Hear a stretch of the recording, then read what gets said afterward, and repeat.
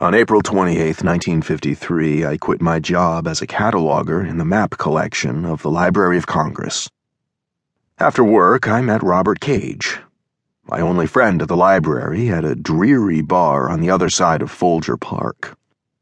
Robert had first acknowledged my existence 3 years before, a month after I started at the library, when I came to work wearing my baggy Parisian flea market suit with a plaid flannel shirt and a tie.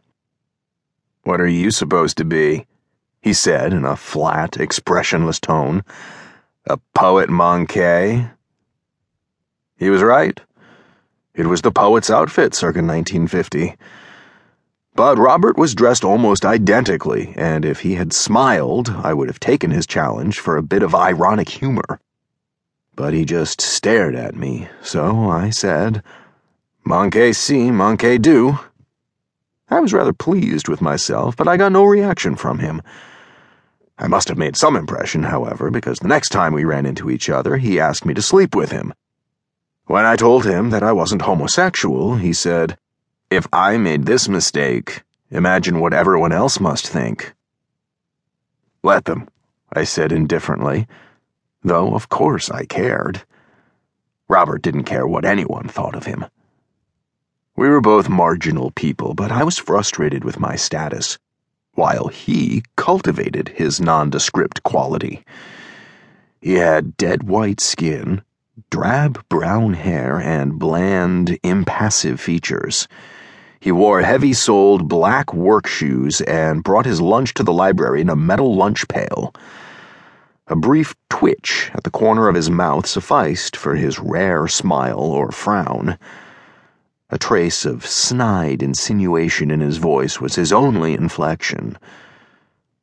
I was jealous of his deadpan style, though I was too self-conscious to emulate it. We would sometimes take the train together to New York for a weekend.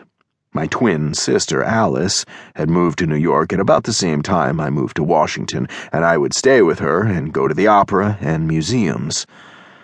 Robert would spend the weekend drinking and going to jazz clubs. During the return trip, he would mock my taste for Mandarin culture. "What did Burnson say when you quit?" Robert asked. He was referring to our supervisor, whose attachment to his collections of fire maps and colonial America maps was pathological. "It took him a while to realize that I was quitting," I said.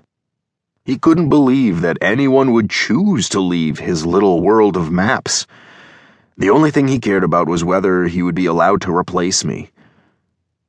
I hadn't actually told Robert what I was going to be doing.